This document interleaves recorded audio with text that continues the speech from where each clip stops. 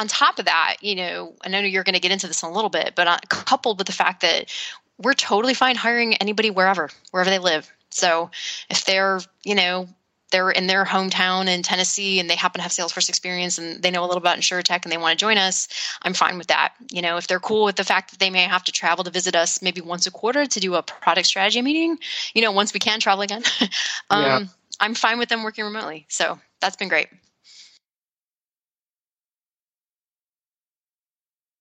Okay, I am pleased to be here today with Jennifer Carroll. She is the Chief Executive Officer at Veruna. Jennifer, welcome. Thanks for having me. Yeah, absolutely. Very much appreciate you spending a bit of time with us. And so I'd like to start off with just asking a bit about your background. Yeah, so unlike a lot of folks that work with some of the modern InsurTechs that have a really deep, 20 plus years experience in the insurance industry, I actually hail from the technology industry. So I moved to Austin about 10 years ago with a technology startup that was kind of like a B2B SaaS play. And I've been playing in that space ever since. And so I've worked with other B2B SaaS companies over the years. I am an attorney. It's always good to have a backup plan when your startup doesn't succeed. And because of that, because of the conjunction of working with tech startups, with an actual tech startup itself, and then also being an attorney, I've practiced law helping tech startups for the last 10 plus years. And so how did that ultimately lead you to Veruna? Well, I was actually advising another InsurTech startup in Austin when they knew the guys on the board at Veruna, and they were looking for a strategic advisor around particular topics. And so they brought me on as a strategic advisor. And as I was laying out some growth plans and strategy plans, the board asked if I could just come in-house and actually implement some of those. Not having ever been the sole leader of an organization, I sort of jumped at the chance to actually, put my money where my mouth is and actually try to implement all of that advice I'd been giving other tech startups over the last 10 years. There's a magical mix, and you talk to any venture capitalist or any investor, there's a magical mix of things that have to happen for a startup to be successful. And when I looked at Veruna, I saw all of those things together, right? There was a definite market need for a better agency management system. The timing was good. People right now are really starting to take chances on insurance technologies. They're eager. The industry is slowly evolving in a lot of ways. And I just thought we were going to, and they just needed help executing on a few things. And I thought there was just a lot of potential. So I really jumped at the chance to give it a try. And I'm really glad I did. I'm having a lot of fun working with the team and building up a new team. And we're growing rapidly. So it's been really interesting. I joined Veruna in January of 2020. Got it. Maybe you can tell us a bit about how the business fits into the overall InsurTech landscape. The belief when Veruna was created was that there needed to be an accessible, new, totally rethought agency management system for a modern age. They were really focused on integrations, the ability to customize, and they were really focused on people being able to get at their data and be able to access it and report on it. Along those lines, that was kind of the impetus behind creating Veruna. And so we continue to try to develop our product along those lines. So we're serving independent insurance agencies, but as well, we have MGAs and brokers on our system. We have agency arms of carriers utilizing our system. It's been a lot of fun. And so you were brought in to take over the CEO seat. Were there things that you identified and then put in place in order to sort of build resiliency in the organization?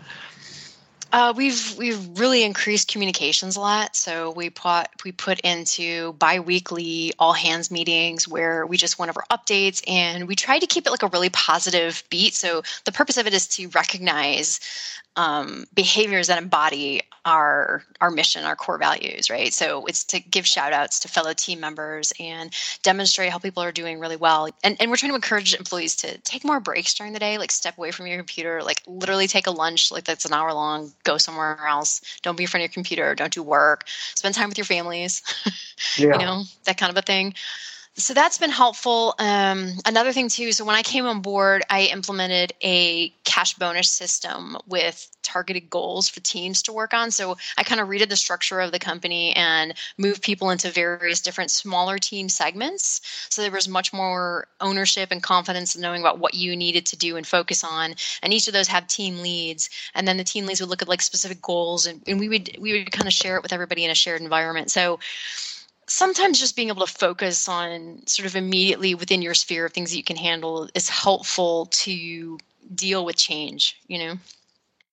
In terms of this topic, corporate resiliency, and the particular type of resiliency that's needed in a fast-paced, high-growth environment, were there things that you were looking for amongst existing members? How did you approach that, or how have you approached that? People that show traits of resiliency are also the kind of more along the lines of the types of people you want to work with a tech startup.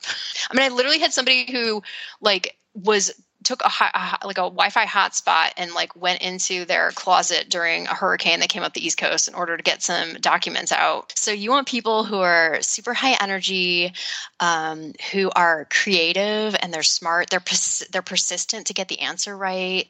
The thing that's been helpful for us is just being able to sell those people that are interested on, working with an early stage startup and having the opportunity to make a super huge difference in the industry, right? So we're still at the stage where those people that are coming on board, the decisions they make and the products they build, the ideas they have, we're able to implement and fundamentally, change offerings that can affect a lot of people in the industry. So, how do you, from a leadership point of view and understanding, that employee wellness piece, make sure you're aware of different people's pulse and when they may be hitting a tipping point where it's just too much?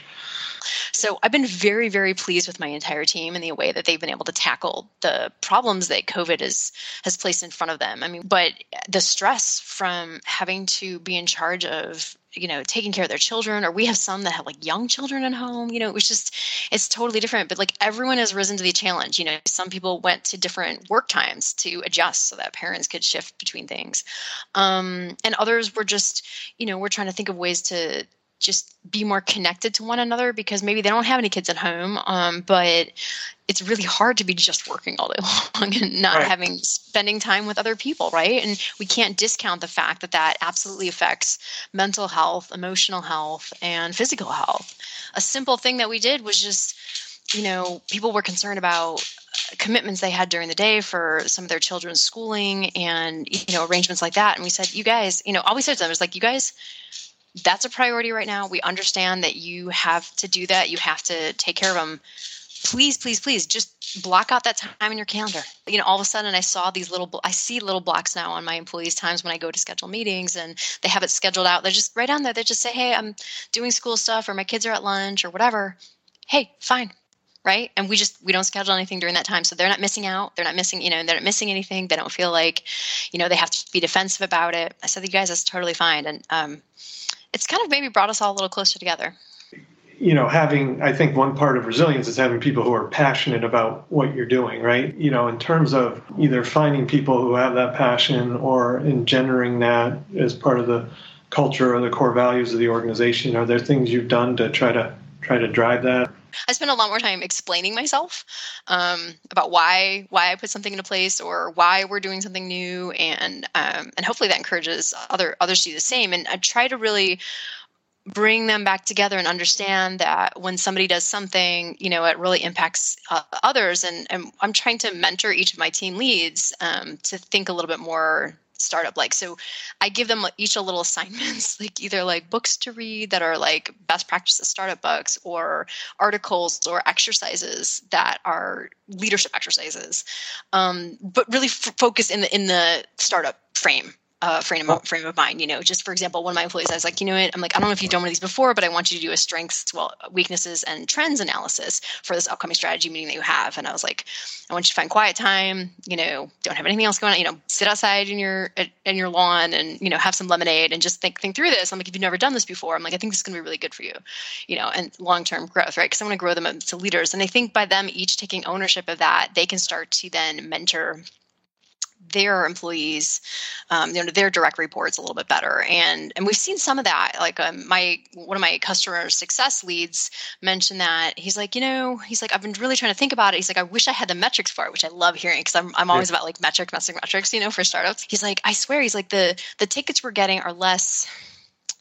They're less like, is this a thing? How do I do it? Question. They're more technical or they're more like high level questions. He's like, I think it's really helped, and he's and, he makes that observation. And he's like, and that gets him excited. He's like, what more could we do there to help continue to get us to the level where we're really only servicing, known like issues or bugs, or, we're not answering questions that somebody could have learned by taking the training, right? Or having their admin take the training so that they could have answered them. So that kind of cross-functional learning and growing together is, I think, what's going to really help solidify the culture long term.